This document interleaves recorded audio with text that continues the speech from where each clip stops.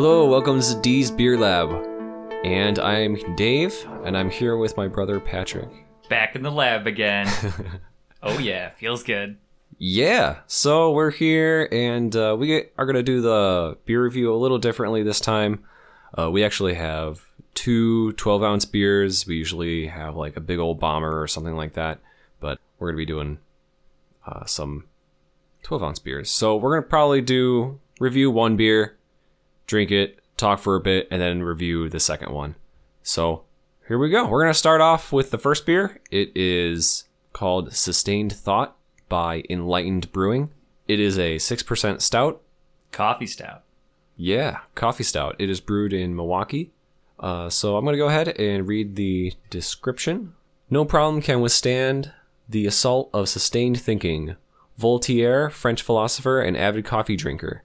So, no matter the problem you and your pal are facing, it can't be cured without a pint of this brew. Order up another round and get to solving. Brewed with cold brew coffee from Valentine Coffee Roasters, oats, midnight wheat, and British hops. 6% ABV, winter seasonal, stout, British hops, Valentine Coffee Roasters. And then the description goes a little more. So Sustained Thought is a 6% ABV stout made with cold brew coffee from Valentine Coffee Roasters here in Milwaukee. We love our coffee, and Milwaukee is flush with amazing roasters practicing their craft. We took a tour around Valentine's space on Vlight and immediately wanted to make a coffee stout using their cold brew. We did some test batches to share with friends, and this is the final result. Made with oats, chocolate, malt, and midnight wheat, plus some British hops. Toasty flavors, tango with the vanilla of Valentine's roast for a creamy, not too strong coffee stout. Quite the description. Very long description. So, let's get drinking. Yeah, we'll get this poured. We'll be right back.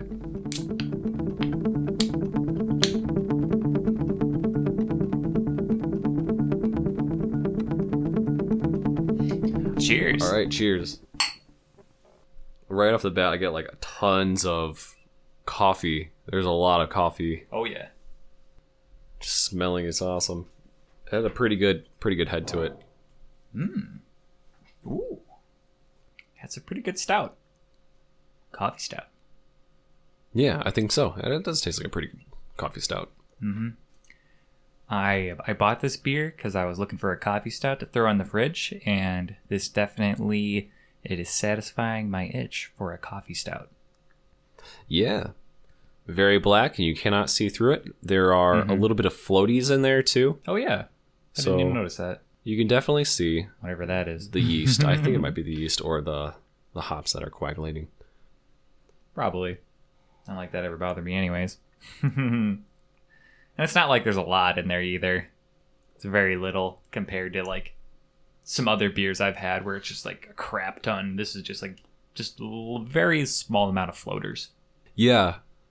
Like with some unfiltered beers, they usually have a ton of floaties in it. This one is pretty good. There's just a few. Yeah. Yeah, that's actually a pretty dang good coffee stout. I definitely get a ton of coffee in it. I don't know how fresh the can is, but yeah. Oh yeah. I mean, I like this beer. It's just a straight up coffee stout. The coffee in it specifically makes it shine, which in the description they said once they had the coffee, they were like, this is going into a stout now. So I think this coffee does a really good job. When it's like Valentine coffee? Yeah. Valentine Coffee Roasters. Okay. Yeah. I mean, I think, yeah, this is good. It's got a good aftertaste, too. Nice little coffee twinge. Yeah. Yeah, as a coffee stout, very, very good. Mission accomplished. Yeah. I think, like, the only time I really get, like, caffeine or anything is, like, through beers anymore, so. Yeah, you really don't drink anything with caffeine in it. Or tea. Besides, like, tea. Mm-hmm. It's very rare that I drink coffee. Yeah, I'm a coffee drinker. Yeah. So, how would you rate this beer, Dave? I would definitely rate this beer, I think, as a B+. Being a 6%, it's definitely like a stout I probably wouldn't buy because of the ABV. I do like beers with a little higher ABV, and I think there are probably some better coffee stouts that are out there. This one is a pretty solid one, though. So a B plus, I think, is a pretty good grade for this beer. Okay. What about you? Yeah, I would say an A minus. I was just looking for something. That was just a plain old coffee stout. That's kind of what I was hoping to get, and that's what I got. So I would say A minus. I definitely, when I bought this beer, it was in the price point and ABV. I was looking for a coffee stout. I think it kind of just hits that market. I think it was like a $9 six-pack, maybe $10 six-pack. So yeah, that's not too bad at all. That's actually a pretty decent price for a good craft beer. So with that in consideration, that's why I would give it an A minus, because it's kind of a good value. Otherwise, just by taste alone, I'd probably rate it a B plus, because there's definitely things it could improve upon, but it does a good job at making that coffee stout. Yeah. So there it is. And also Untapped gave it a rating of a B plus as well. They gave it a 3.85. All right. So there you go. There's our beer review. So I think we can then jump into the topic of the day. What's the topic of the day? The topic of the day is video games. So Hey, yo. we're going to be talking about a lot of video games that we have played throughout our lives that are pretty dang funny or spooky or just around amazing, because we played a lot of video games and there's a lot of really good content out there. Oh yeah, there's a lot, and we are video game nerds, enthusiasts, Yeah. geeks. Maybe not nerds, because nerd would imply a certain level of high skill. I think I'm like a pro gamer. You're a pro almost. I'm gamer. pretty dang good. Dave's on his own league. Yeah. I'm in the lead that like rarely plays, but when I do play, watch out. Yeah, he'll crack your system in half with sheer overloaded power. Yeah, so, wow. Going back, it's like we've pretty much been gaming since the beginning of time. Like we had was it a Super Nintendo Entertainment System, an SNES, or was it a NES? Do you remember? I think it was an SNES. Yeah, because it was the white one. The SNES, as all the cool kids call it. Yeah, that was it. The first gaming console that we had in the household was a SNES. Yeah, that thing was awesome. Well, I remember it was like definitely a lot of fun. there was the what it was like Double Dragon, some Mario game, and Super Mario. I think it was like Super Mario 1 or 2. I can't remember which one it was. I think it was Super Mario World. Not to be confused with Super Mario World 2. But we had a good variety of games on there. I know we had a Olympic game that implemented a pad that you could use your feet. Yeah, I was gonna mention that there was like a running pad that I couldn't figure out how to use. When we tried stepping on it, like we had one of the game modes in the Olympic game was running. So you'd get on the pad and then you'd have to like press A and B on the pad, which are just pretty much like a DDR pad. Yeah, but that's a way shittier. Yeah, I think we were probably playing on carpet or something too, so that it really didn't help either. Like sliding around or something. It was like if you're playing on it with a pad, playing it on carpet, it doesn't pick up some of the presses very well. So yeah, so we ended up, whenever we played that game mode, we would just get down on the ground and then use both of our hands to smack the buttons back and forth. And that got some pretty funny results. Like the track guy would just be sprinting as fast as lightning, just way faster than the game intended, because you're supposed to use your real legs for it. Yeah, something you can't really do in real life. Push to the limit. I think we had Duck Hunt too. I remember Duck Hunt being a game that one of our friends had. Yeah, because I remember the Light Blaster. I'm not sure if we had that. I don't think we did. I don't think we did. I definitely remember like one of our neighbors at the time in the cul-de-sac. He had the game and he had it in the basement and he had the projector where it would show up on the wall, and we would play Duck Hunt in his basement. which was awesome. Double Dragon was definitely one of the coolest games I remember. I thought it was so awesome. We're really crappy at it. We're really bad. Watched a full playthrough of it not too long ago. Yeah. And I was like, I didn't even get a quarter way to this game.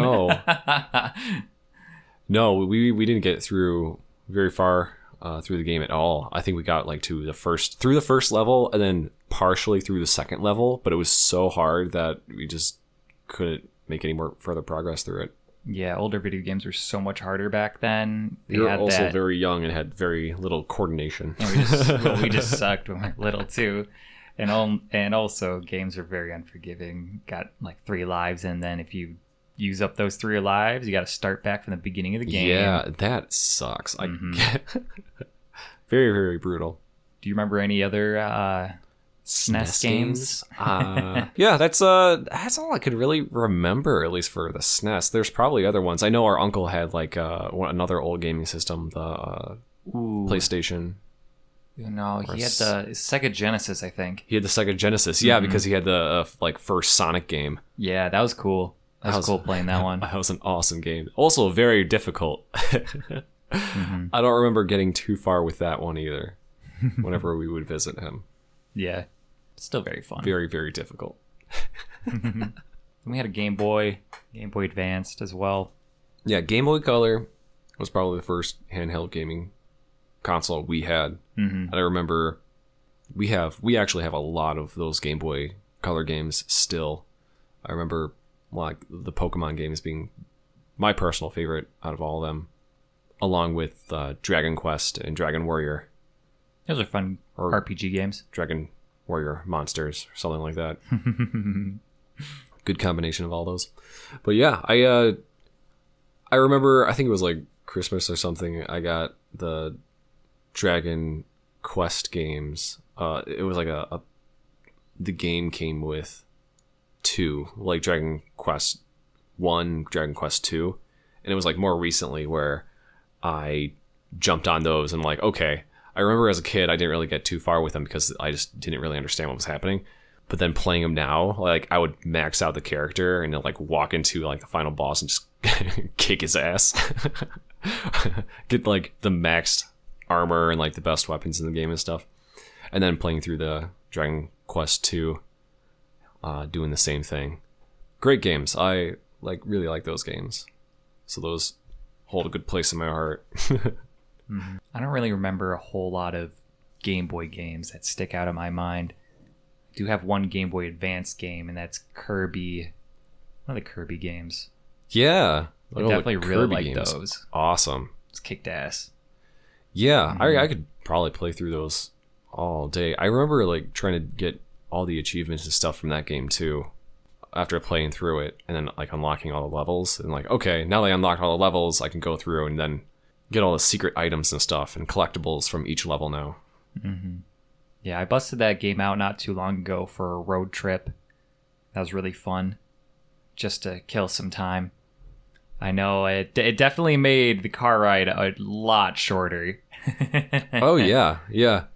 Long car rides are good for playing games. I know we definitely did that a lot as kids for going on long car rides. Do you have any other Game Boy games? Otherwise, I was gonna go on to the best system, or at least the system that sticks out the most.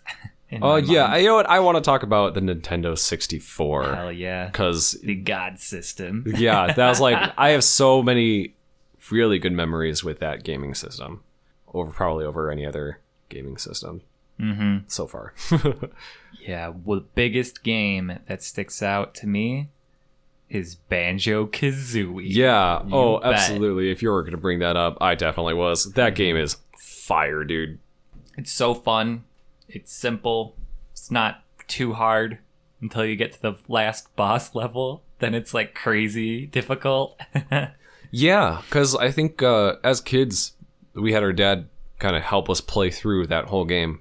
And we got to probably the witch and the puzzle, where like the board game puzzle where you had to work your way through this. It was like a trivia game show, and you had to ask it, and you had to answer questions about the lore of Banjo-Kazooie. It's like, what was that giant crab monster's last name on the beach level? And like, I I don't remember that Yeah, guy. like who? What was Fluppy's favorite hobby? I was like, I don't remember a Fluppy in the Who's game. Fluffy? Yeah. Oh my god. That was incredibly difficult. As kids, I thought that was the last bit of the game. Like that was like the final stage. But we went back to that game and we played through probably all the way up until that point and beat that puzzle and found out there's actually more to it. Like that wasn't the final boss at all. So we go ahead and I think we kept playing through it and got through a couple more levels and unlocked the final boss then. And the final boss was incredibly difficult. Gruntilda. Gruntilda. I just had to look that up real quick. Yeah. Oh my gosh. Yeah, Gruntilda. Yeah, she's flying around on like her broom and you're on the top of some like castle thing and she's just blasting you and swooping down and just smacking you. Incredibly difficult. I think we weren't really prepared for that and we had our asses handed to us playing through that game. Yeah, doesn't help that the N64 controller is kind of clunky too. Yeah, that I think that didn't really age too well because it was incredibly difficult to control, and I don't know if we actually even beat the final boss because there were multiple stages to the final boss. It was crazy. But yeah, that was definitely one of the really fantastic games. One of the levels I think I definitely got my fear of sharks from. Oh yeah, was the island level where you're on this crazy island where it's surrounded by water, and if you go in the water, there's like a randomly generated shark that like would follow you, and there's like this frantic music that starts playing, and you have to get out of the water or else it will chomp you. And that freaked me out so bad as a kid. And that's definitely probably where my fear of sharks came from. Probably. Because like I still have repeating dreams of like anywhere there's water, the shark's gonna be there. Yeah. Yeah, there's very frantic music starts playing, kind of like in the Sonic games when you're underwater too long and it goes dun dun dun dun dun dun dun dun dun dun. Sonic goes like yeah, and then it goes yeah. But yeah, I remember that, and I also remember the soundtrack. I love the soundtrack. Oh, there's a lot of N64 Banjo-Kazooie. So many fun songs in that game. And I know we definitely played through the first one and then Banjo-Tooie for the second one, and I get those mixed up. I can't really remember some of the levels, the difference between some of the levels for which games they're in. But I think like one of my absolute favorite level, there's actually a lot of levels that I really love in that game, but I think the coolest one was definitely the Seasons level. Oh, that one was really cool. You have all the different seasons and you have to unlock certain things in each level for things to progress through the seasons. So that was very, very cool. It was the same map, just in all 4 seasons, and each map slightly changed, and there were different characters there. Yeah. Depending on the season. Like, I think there was like a bird that would be hibernating or wouldn't be there in the winter. Yeah, I remember like when you're climbing up the tree because there's a tree in the center of the map. You're trying to climb up the tree to like find the squirrel that's hibernating or something. There would be like holes in the tree where the enemy would like pop out and try to like peck at you as you're climbing the tree. That was pretty crazy. I think the level that sticks out the most in my mind is Clanker's Cavern. It's this hell yeah. big underground scummy pond with a giant robot shark in it. Oh, that was pretty freaking crazy. It's really goofy, and you can like go inside him, like get eaten by him or swim in through his gills. Yeah, you can swim in through this big robot shark's I don't know, robot something. I don't know exactly what he was, but you could swim in, through his gills or his mouth or I think his blowhole. Oh yeah, I think he might have been a dolphin then, since he had a blowhole, because sharks don't have blowholes. I think there was a blowhole. There totally was.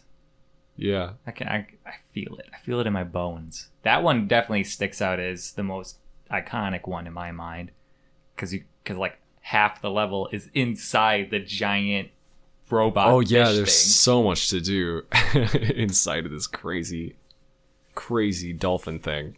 I also really liked the song for that one, and I also really liked the soundtrack for Rusty Bucket Bay. Oh my god, yeah, that's yeah, those both had really great soundtracks. I would if it's on Spotify, I'm going to be listening to the whole Banjo-Kazooie soundtrack at some point. Mm-hmm. I've been doing that a little recently. I've been grabbing some soundtracks from some games and just listening through all the soundtracks because they're good. Very nostalgic. Yeah, I love the voices in the game too. That's probably one of the most iconic thing. Yeah. Is the characters. They don't like when they talk. They just like have these weird like grunting noises, like the Yeah, Banjo goes yeah. And then Gruntilda goes like rah, rah, rah, rah, rah. Yeah. Oh my god, spot on. Uh-huh. Yeah, and there's like a bunch of other crazy things. I think there's like a honeycomb guy. And Oh, like some bees or something like bees, that. yeah. Oh, I love it. I really love all the characters in that game. They're very, very goofy, very funny. Yeah, that was definitely one of the greatest games of my childhood. That definitely sticks out because I could definitely play through that game. It's so creative. Yeah, So multiple unique. times. Yeah, Banjo-Kazooie, They really had Banjo-Tooie. Let's see. So Banjo-Kazooie versus Banjo-Tooie. If you can remember the difference between the two at all, I know they kind of bleed together for me. What do you think would be the better one? I would personally say Banjo-Kazooie because it's a lot easier. It's pretty straightforward, and you can just go on and pick it up and start playing, and you won't need any assistance. For Banjo-Tooie, I really felt like I had to use like a walkthrough because I wasn't able to get all the puzzle pieces.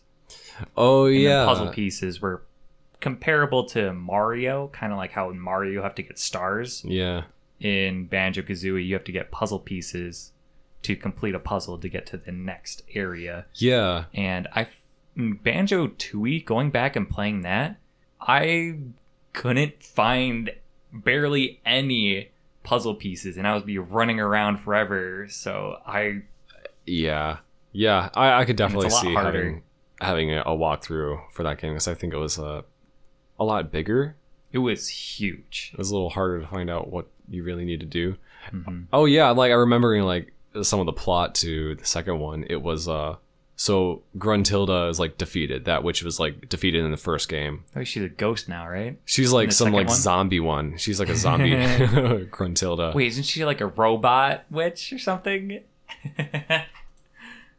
What the hell? What is that? Doesn't she make herself young? I think so. Oh my god. Like I'm pulling up pictures of the game. I am like, yeah, like Gruntilda, I think like I don't remember this at all, but like there's a picture of where she like makes herself really young or like really pretty. I can't remember that scene at all. It's been a long time since we played that game. Yeah, I don't remember that at all either. But It seems familiar, but I don't remember it. yeah, in the game, she definitely like in Banjo-Tooie, she definitely becomes like this skeleton version of herself. And spoilers for this really old game. I remember playing this with one of my friends, Banjo-Tooie, when we finished the game, where I think Gruntilda had like a tank, and you had to like shrink yourself down, sneak inside, and like destroy the tank from the inside. That's all I think I remember from that final boss fight. But I think there was two other witches as well. There was like a really like fat one and a very tall skinny one. So you got, I guess, that combo as like the new witches. Yeah. Oh, yeah. Another iconic game from the N64 for me would be 007 GoldenEye. Holy crap. I think the first time we ever played that game was one of our neighbors in the cul-de-sac had it. And we were way too young to be playing that game. But By golly. They weren't teenagers, I'll tell you what. They had a Nintendo 64, and they had that game. And we would go over there and be like, oh my gosh, they have guns and they're shooting people, and it's your spies and all that stuff. It's so cool. Yeah, there's a lot of cool levels. Like one, you had to escape a train and use your watch to shoot lasers at the hinges to get out. Oh, At that time, I did not know we had to do that. Usually we just died and couldn't complete the level. Yeah. Or we were too slow because there was a time crunch. Yeah, I think we eventually got that game, and that game was Yeah, we did. incredibly difficult. I don't think we really knew what to do for most of the game. Mm-hmm. But it was a lot of fun. The multiplayer Definitely. is definitely the part that sticks out the most. Yep. Oh yeah, we definitely played multiplayer way more than we actually played the game. Multiplayer was by far the best part about that whole game. Mm-hmm. Getting the golden gun, getting the mines, like the sticky mines, like just put them all over the place. I don't think there was a limit, so you could just like keep picking them up and tossing them all over the place, and then you can like detonate them all at the same time. Just blow up the whole map. Yeah, and then like I remember trying to do that. We were like, okay, let's see how many mines we put all around the map, and we did that, and like the game lagged out super hard. It would take like seconds for a frame to go by. That was a really great game. I remember that. I also remember the laser gun. Yeah, That was funny. That was a good gun. Yeah, the multiplayer was really fun to play, especially because the aiming mechanics weren't very good. No, they were all over the had place. To aim, you'd have to place the Z button, and that would prevent you from moving because that would convert your analog stick from moving to aiming, and then it would put a crosshair on the screen, and then you had to move the crosshair around with the very janky analog stick. Yeah, that's very difficult. If you want to get precise. And that was terrible. It was a lot of running around, stopping, and then starting to aim at people. So it was really goofy combat. Oh, absolutely. Yeah. I think playing that game through, I love like the golden gun was by far like the best weapon in the game. One shot kill. Yeah, that was very funny playing probably with just that one weapon on the maps. Mm-hmm. Everybody having the golden gun. That was fun. That's all the N64 games I really remember or want to talk about for the most part. I think one that I did not have. There's so many that I have played through that I could probably go into, but I think the last one that I could probably talk about is the Ocarina of Time, Zelda. That is by far one of the coolest games that we didn't have, but I had a friend who had it. Mm-hmm. My friend got like all the Zelda games for like all the gaming systems like throughout years and years. Ocarina of Time was by far like the coolest and scariest. Oh yeah, had the crazy zombies. Yeah, I think what freaked me out is his family was having like a party at their house, so we came on over with a bunch of people and they were playing. My buddy was playing Ocarina of Time, and as he was running outside, it has like a day and night cycle where in the game when it's nighttime and you're out in one of the fields, there's the zombies that pop up from the ground, and that freaked me out so bad. I hated those zombies. Mm-hmm. But that was a really cool game. I remember later in college, I'm like, you know what? I never played through this game all the way through. So I got a USB controller online. I got the game, and I just played it on my laptop all the way through, and it is very difficult. That game is incredibly hard, and I definitely had to have a walkthrough just to get through it, especially the Water Temple. The Water Temple was by far the worst. Just like every game. Yes, but stop with the water levels. This was like it will never stop though. I think the Water Temple in Zelda is by far the worst of any Zelda game. That is the worst. There is no worse level in Zelda than that one by far. But yeah, that's all I remember. Yeah, I think that's all I got for Ocarina of Time. I think I did kind of play through a little bit of Majora's Mask a little bit. The day and night cycle was hard, so I think I quit. Or the days. You had like 3 days before the moon crashes into the Earth. You were never really good with time crunch games.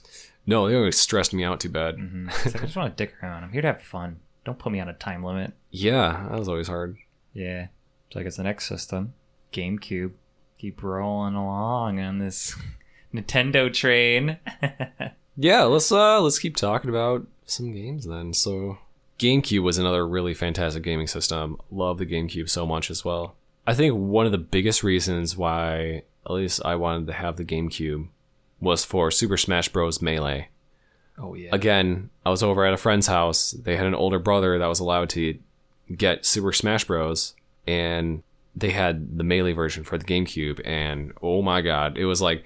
So we had, on Nintendo 64, we had Super Smash Bros. Like OG, the first one. And that was really fun.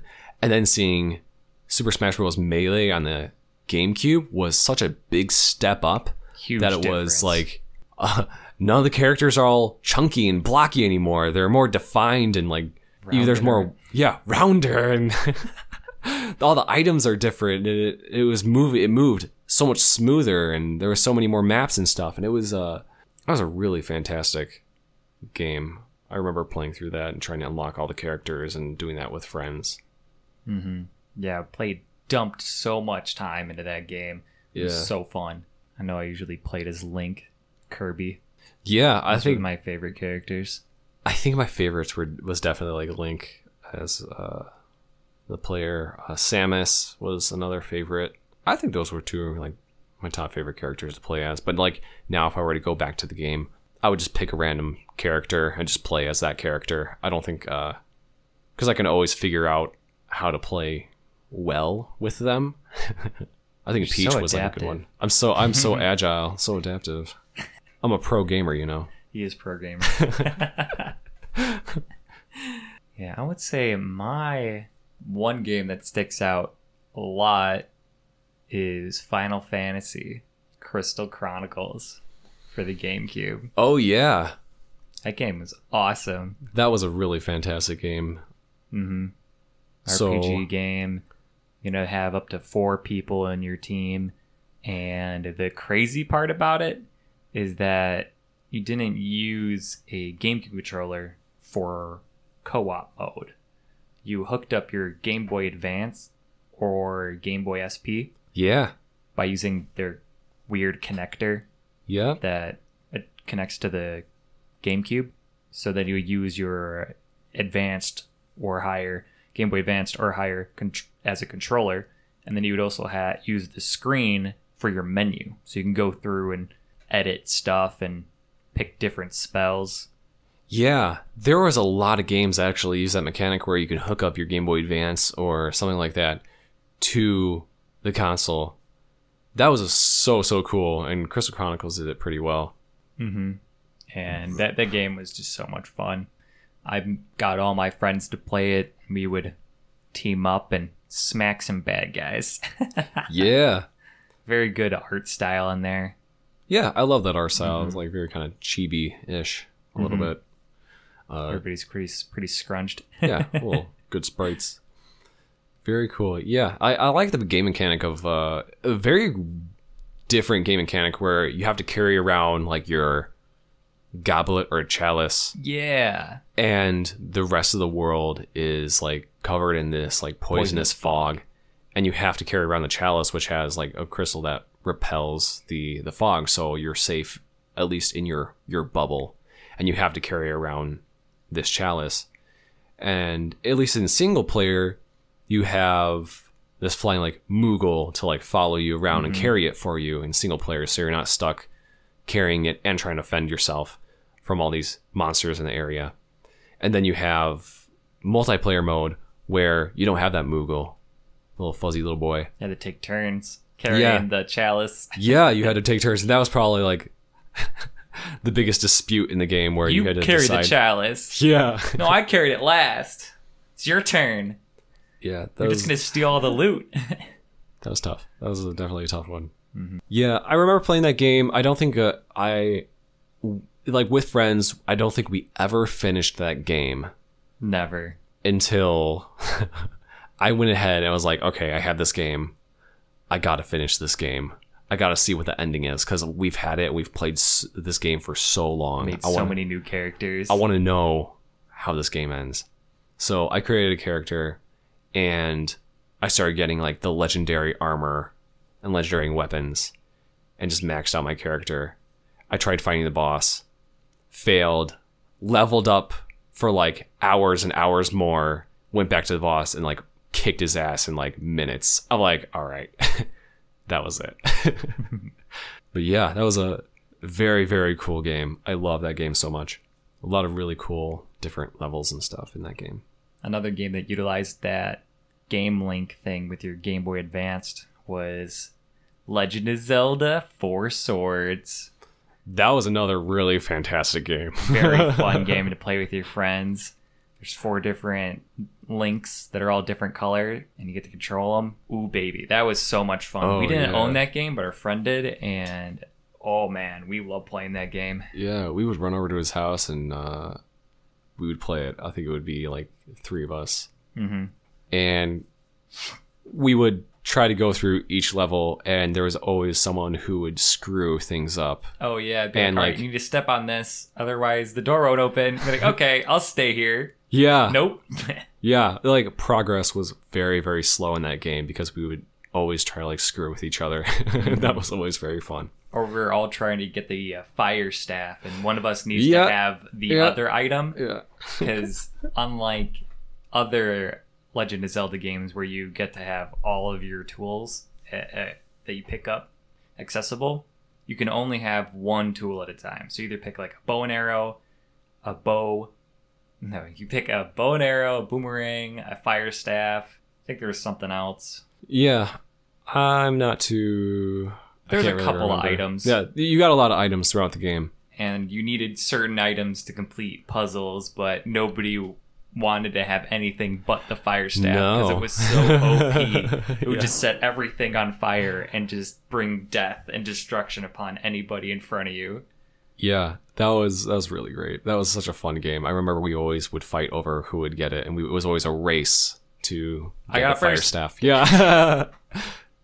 Because if you picked up the new item, it doesn't drop your current item. So you'd have to go back to the spawn of the old item if you needed it to get past a puzzle. Would it swap the item on the No, like Thing? for the items, I'm pretty sure they would be yeah, a I'm just pedestal Yeah. that just has an infinite supply, and it would just replace whatever you have, and then whatever you had just disappears. Yeah, that's probably it. Yeah, that was a really, really fun game. I love all the different levels. Like Zelda games are definitely one of the coolest games out there, where you are adventuring through so many different terrains, and there's so much different enemies and puzzles. I love a lot of Legend of Zelda games, like Legend of Zelda Wind Waker. Yeah, we still have that. I think we both played through it at least twice. I've played through it 3.5 times. That game is the first game I've played through twice. It's the Yeah, first game I did. that's another game that uses the Game Boy Connect thing, where you can have or the Game Boy Advance Hookup connection hookup. thingy. Yeah, where That was funny. yeah, I think we would screw with each other because one person would have the GameCube controller, and another person would have the Game Boy Advance, and they would play as Tingle, and you would be able to use the the person who has the GameCube controller's bombs, and you could just bomb like different spots on the map whenever you wanted to. And the downside is that it costed money to use those bombs. It was called the Tingle Tuner. It was an item you had to obtain that before you can actually have that functionality. And see, yeah, bombs costed money. They were 10 gold. I guess they were. Mm-hmm. Yeah, so after looking that up, there's a lot of things that could cost a lot of money. So yeah, you could definitely use money to like heal yourself or boost your magic, pay for bombs and all that stuff. Yeah, there's a lot of good stuff. Really liked the art in Wind Waker, and I liked all the dungeons. There's not really one that I didn't care for. Maybe just the long sailing between islands. That was kind of boring. Yeah, but the sailing part was probably the worst part because you had to sail for so long I remember probably the worst part about that game that was drawn out way too long was trying to get all the different charts for Oh, the Triforce? yeah, getting like Right. the Triforce. That was probably the most prolonged thing because you had to spend like it would cost hundreds of rupees just to have Tingle decipher the map for you, and it would take so long just to get the amount of rupees you need, and it would take a very long time just to get the map. That was probably like the hardest part about the whole game, and the longest part. It's just working through that because there's different charts all over the map, and then once you have the chart, you have to venture to different parts of the map just to get the pieces of the Triforce, and that took like that's probably like a third of the game right there. That definitely took forever. Yeah. But that doesn't make it any less of a game. No, I love, as you mentioned, like the toony art style is really fantastic. That's it was very cute, very, very awesome. The last game I recall from the GameCube is 007 Nightfire. That was the most fun. Oh, wait a minute. No, I'm just remembering another GameCube game. 007 Nightfire was another 007 game, but I didn't play it for the story. I played it for the multiplayer. They had so many guns in it, and they had a lot of good maps, and my friends and I played the crap out of it. I know there was a level that you could fly around an RC helicopter that would shoot missiles, and it had a machine gun. It was super OP, and it was so ridiculous. It was just a fun shoot 'em up killer man game. 007 Nightfire.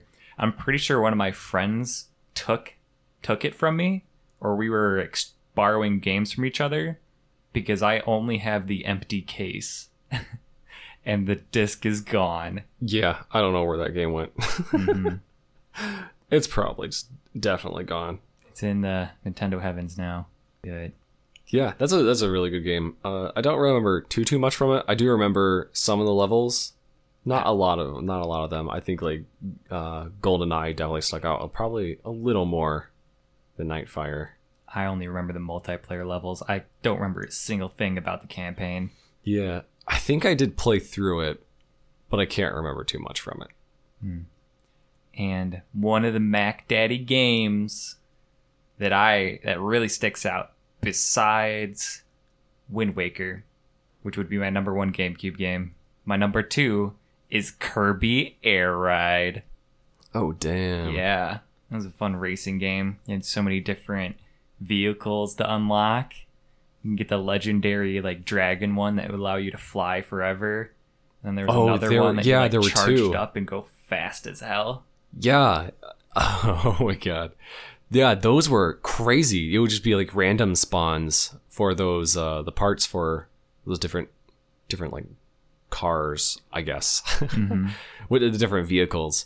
Yeah, so yeah, one would just fly forever and the other one would just go super, super fast. I know there was like a UFO on the map that would randomly spawn, and it was like a race to see who could get to like the top of the UFO first. Wow, that was a loud notification. Yeah, that was in the free ride map where you just dink around and just go explore this city-esque landscape, and it was really diverse. It had like a field, and it had an underground tunnel system, had a city. Oh man, that was so fun. Yeah. Very cool. And it also had a crap ton of mini game modes as well. And it had a ton of challenges as well that allowed you to unlock so much stuff. It was a really well put together game, and it had so much content in it. Yeah, there was a lot of unlockables. I don't think we ever came close to unlocking everything. No, we got halfway there, but we did unlock the 2 legendary vehicles though. Yeah. And that's pretty much what I wanted to do. Yeah, I definitely remember playing that game a lot. That was very fun. Kirby's cool. Kirby kicks ass. Yeah. Wow. Well, this is a good transition to the next beer. Yeah, let's go ahead and get the next beer.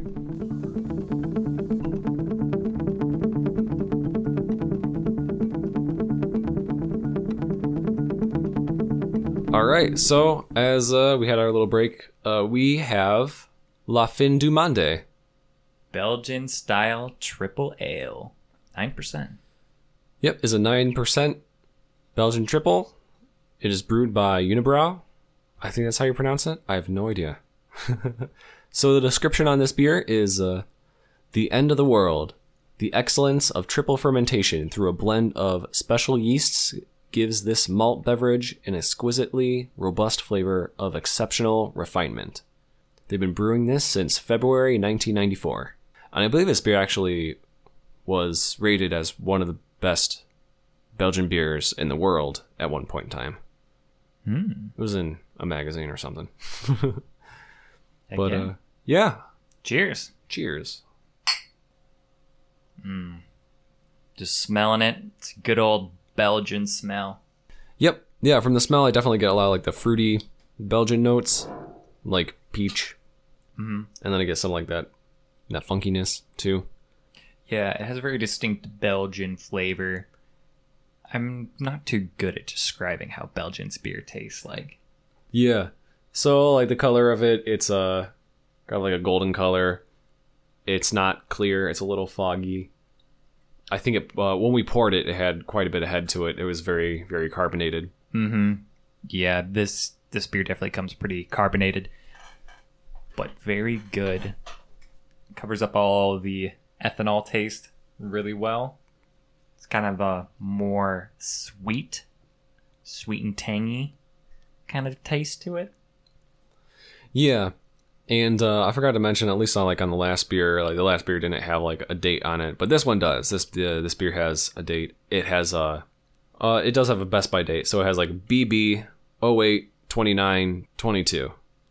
So it's telling you drink it before 2022, which is pretty easy to do. So we don't actually know how fresh this bottle is, which is probably the most important bit of information.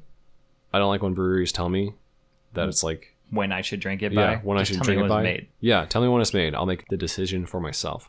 But yeah, this is a very, very good, nice Belgian triple beer.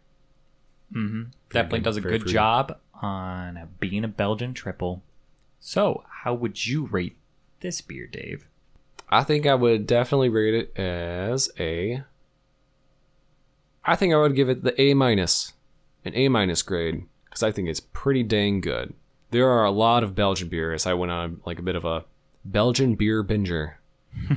That's fun to say. Yeah. Belgian beer binger. And I bought out a bunch of the different Belgian beers like Drac, Duvel, and of course the La Fin du Monde and all those kind of beers. So I tried a bunch of different beers, and this one definitely is up there with them as being one of the better Belgian triples.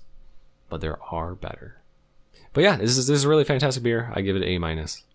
What about you? I'm kind of torn. I kind of want to give it a B+, but I feel like it's more towards an A-. I like it. It's good.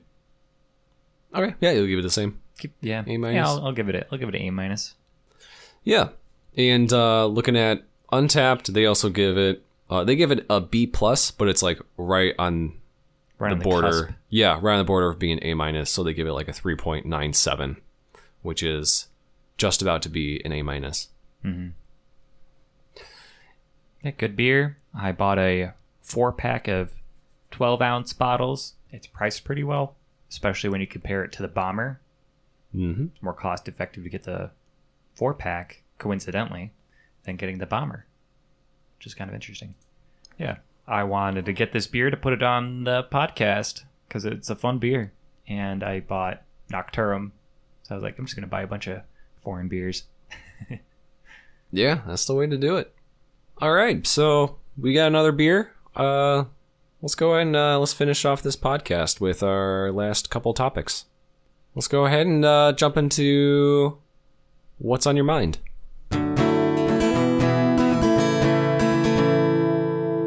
Yeah, so what's on my mind? Yeah, what is on your mind? I got furloughed. Oh, yeah. Fun times. Yeah. They Kinda didn't stinks. do it, like, in a good way either. Like, they told you, like, on Monday. Yeah, they told me on Monday. And they're like, hey, yeah, we wanted to get everybody together so we can tell you you're all furloughed. Got in a web call because everybody's working from home. And they said, yeah, Friday is going to be your last day. And everyone is like, oh, geez. Yeah. That sucks. Now I really don't want to work. Yeah, and you had to work the whole week, Mm-hmm. knowing you were being furloughed at the end of the week, which is awful. Yeah, kind of stinks. But I was already looking for a different job. I used to work 50 minutes away, so driving there kind of stinks.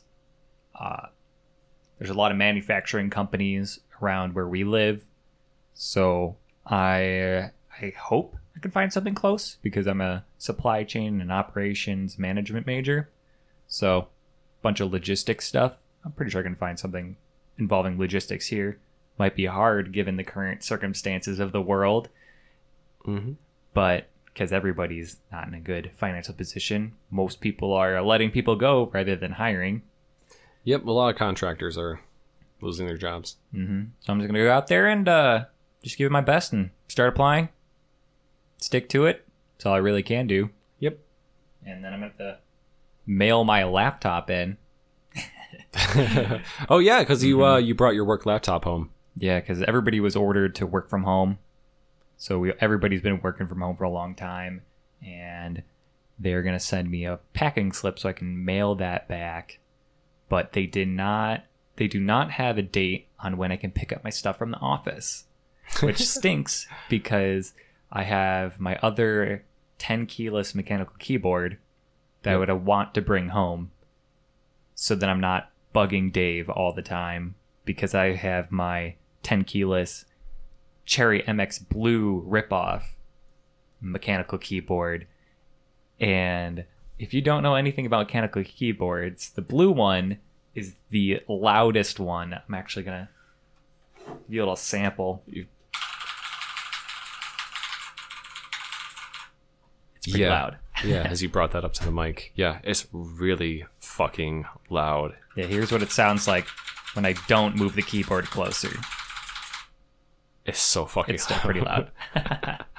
I love it. It has a really nice tactile click to it that you feel it once the key is actuated, which is why I really like it. Because when I game, I want to know that I pressed the button. It gives me that physical feeling, that feedback that lets me know I pushed it. Yeah. I also can press the key down like a third of the way and have it ready to actuate. I can feel right before it actuates, so then I can like have an even lower actuation point. So if I'm playing one of the strategic shooters, which I play a crap ton, like Siege, CSGO, not so much CSGO anymore, and then some Call of Duty games, usually play Cyber Attack. Some more stealthy shoot 'em up killer man games. Shoot 'em up, killer man. I love that phrase. I use that to describe a lot of games because it's just mindless shooting games. Yeah. and it's just goofy to say. So that's kind of what's on my mind. I got furloughed. Just gonna have to be looking for something new. Yeah. Hoping I find something good. That's all you really got to do. I think you'll be fine. I think it's got to be hard finding a new position, at least right now. And like I'm also thinking about all like the college students who are going to be graduating this spring, who are also going to be having they're all in the same boat as well. It's going to be very, very difficult for a lot of people. Mm-hmm. Just got to stay positive and stick to it. Really, all I can do at this point. Yeah, that's it. That's all you got. That's all you can do. It's definitely gonna miss some of the people I worked with, and there's definitely some people I'm glad I won't have to see ever again. Hey, yeah, that's just it seems like it's almost every job. Yeah, it just like You every get some job. good people, and you don't get some good like, people. and then there's people you don't like. Yeah. So, what is on your mind, my brother? So, before we got the whole order to stay home thing, we used to go to a tap takeover almost every single week on Wednesdays. Oh, yeah. That was really fun. It would be every week there would be a brewery that would come and take over the taps of this one location that we go to. And it was very fun. They sometimes had a representative. The representative would bring merchandise or glasses, stickers. Free stuff. Yeah, free stuff. That was like the coolest. So we would go and we have like a collection of glasses, like Pint glasses. a lot of pint glasses. I actually had to go through and like Thin outer cabinets because Yeah. they were overflowing with pint glasses. I think I put away like 15 glasses. I'm probably over exaggerating, but like it's probably Darn close to 15. it's probably closer to 10. Yeah. There's a lot of glasses. So because we can't go out and do those tap takeovers anymore, at least for the time being, our dad actually like reached out to us like and mentioned, hey, do you want to do like a beer tasting? I'm gonna go pick up a bunch of like lagers and Weiss beers, and we could do a taste test to see which one is best. I'm like, all right, that sounds like a fun idea. So we decided to do that this past week, and we had, I think, 5 lagers and 1 pilsner, and we had to decide which was. It was like a blind taste testing. We had to decide which one was the best, and then they were revealed. And we had to pick which one was the Pilsner. And it was all blind taste testings, which was really cool because I don't think we've done that. And if we did, it's been a long time. Yeah, and they were all like lagers that are pretty Got a easy. picture of it. Yeah, they're pretty easy to get a hold of. There was Very obtainable. like Heineken, I got the list. Canadian Molson. Yeah, so the beers we had was Pilsner Urquell, Urquell. Canadian Molson, Dos Equis, Red Stripe, and Heineken. The Pilsner Urquell was the Pilsner, and then everything else was a lager. Yeah, I think we all like rated the beers on which ones we liked more. And at least for me, I was a little biased going into this thinking, oh my God, they're all lagers. They're all going to taste the exact same. Being Surprise. the beer snobs we are, I was thinking like I won't be able to distinguish any of these apart. They'll all be the same. Yeah. Surprise, surprise. They're all different. They're all different. I'm like, oh my God, they're all different. So at least for my taste buds, and at least for that night, when we were tasting all the beers, the Red Stripe was my favorite of all those beers that we tasted in that tasting. So Dave, after drinking all the beers, did you rate the beers the way you thought you would rate it if you didn't taste them? If you were given those 5 beers and said, rate these beers 1 through 5 without trying them. Because we've had all these beers different. before. Yeah, if it wasn't blind tasting, I would have rated them all differently. And surprisingly enough, I rated the beers kind of the way I would rate them if I didn't try them all first, which is kind of surprising because I was not anticipating that at all. Yeah. I was also the only person able to pick out the Pilsner. Yeah, I think that was like the bonus point. If you could pick out the Pilsner, you got bonus points on that round. So, And also, nobody liked the Pilsner. Everyone rated it last except for me. I rated that as my number 1. yeah, Pilsner really Urquell is funny. like, it's a really well known, really good beer. I don't know what it was like, that night. I don't know if we got like a bad can or something, but like tasting it, to me, it tasted like it had like this grassy bitterness to it, and I really didn't like that flavor. I think it was because we had 4 lagers, and they were all a little bit tamer. And then the last one was the Pilsner Urquell, and that's got a particular twinge to it. So I think it kind of caught you off guard because I really like it. I don't know. I think that's just me getting more emotional towards my beer. I need it to be good. Yeah, Love it. I need people to rate my beer good. yeah. And then we did a second tasting of Weiss beers, which is really cool. That was a little bit more hard to distinguish the beers. Yeah, Like for the lager test, it was pretty easy ranking them. Yeah, But the Weiss as well as the Weiss beers, those were, in my opinion, they all tasted the same. Except for one, which was like a grapefruit Weiss beer. Yeah. And that was like 2.5%. It was like Kool-Aid. It was just like grapefruit juice, honestly. Yeah. So, yeah, all those Weiss beers that we had, they just kind of tasted the same. I don't have a picture of the beers we tasted, though. They're all like really difficult to pronounce names. Yeah, there are a lot of German beers. I've got a picture. I'm going to pull it up. Ready to butcher these names? Oh, I'm ready to butcher this. All right, so we got Hofbrauhaus, Freising, the Hefeweiss. We got Hackeshore Weiss, Kronbecker, Weizen, Schafferhofer, I think. That was the grapefruit Yeah, one. that was the grapefruit one. That sounds familiar. And then Weihenstephaner. Weihenstephaner. Hefeweiss beer. And this was really interesting because we were all very surprised on our least favorite pick. I tallied up how we ranked everything, and then pretty much everything was ranked like golf. The lowest score is the best, because if everybody rates it 1, then it's going to be 2. But if everybody rates it 5, it's going to be 15. So there was a very distinct loser for this one that everybody rated really low, and it was one hell of a upset. Yeah. Because we were all like... What was it? It was Hackeshore. We all rated Hackeshore as 4 or 5 out of the 5 beers we've had. Yeah. Which is nuts. That was really crazy. I really like Hackeshore. Or at least I thought I liked Hackeshore. Yeah, of all like the Weisses we tried, holy crap. Yeah, that was actually really surprising. Mm-hmm. It wasn't as good as we thought it was going to be. Mm-hmm. So that was really interesting.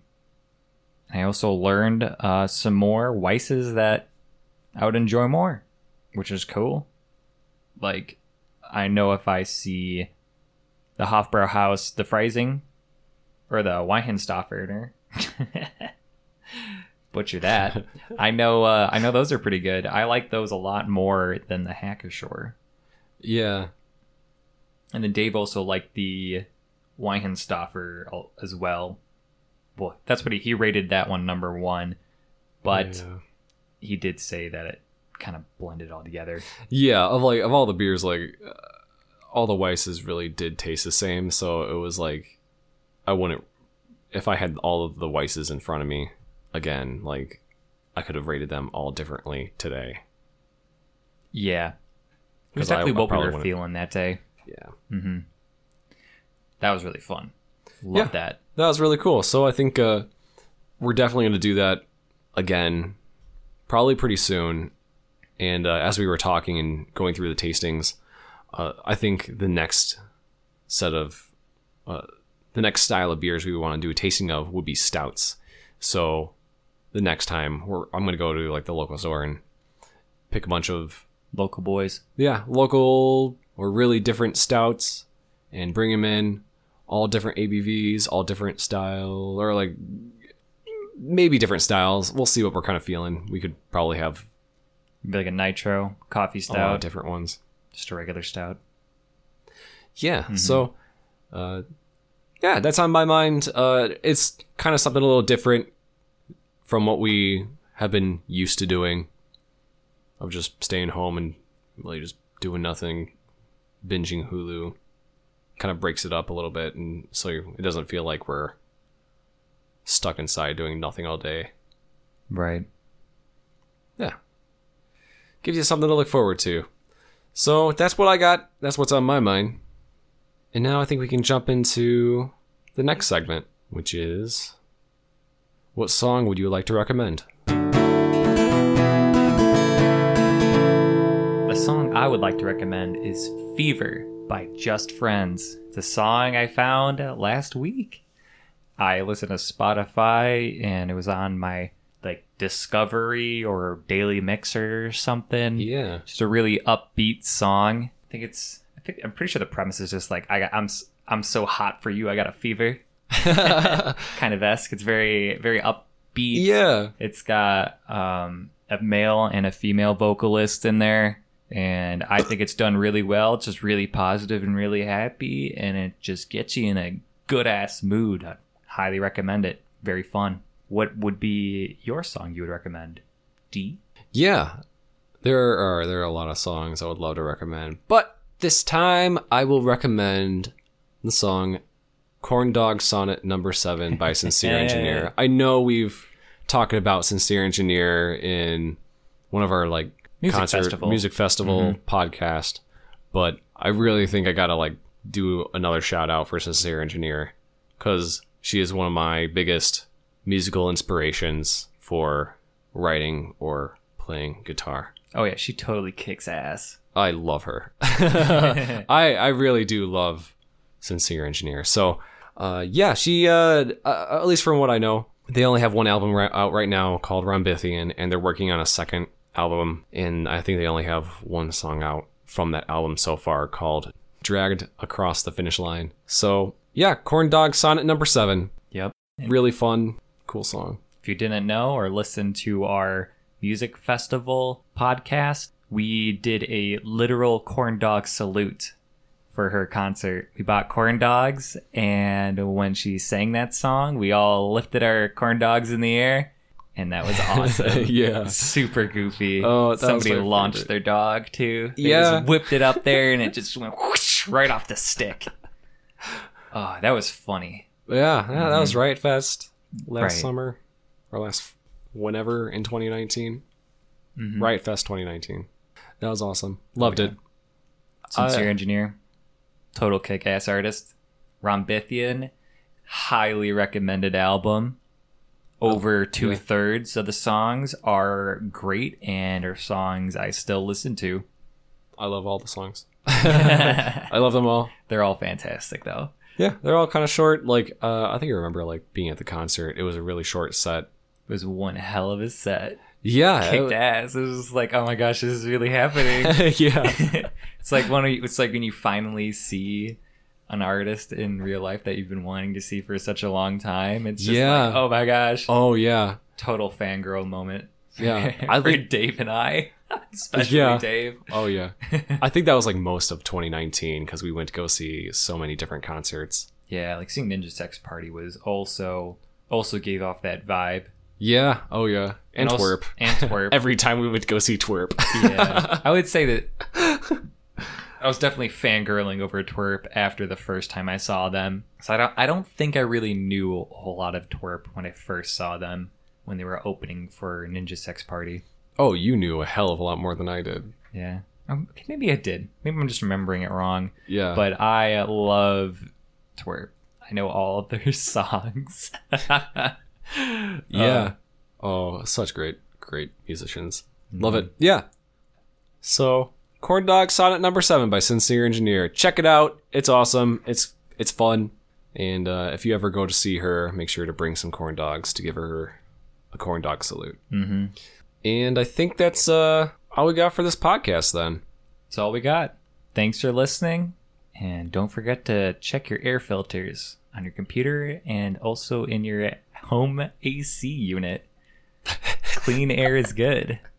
And a stuffed up filter on your PC will choke it and prevent it from getting proper cooling. Oh, good. That's a good PSA. Good. Awesome. Well, your face was priceless. It's just stop. We're going down this route now. Yeah, so that's it. We'll catch you guys on the next podcast. Thank you for listening. Catch you next time. Bye-bye. If you would like to reach out to us, you can email us at dsbeerlab@gmail.com. That is dsbeerlab@gmail.com. We would love to hear from you.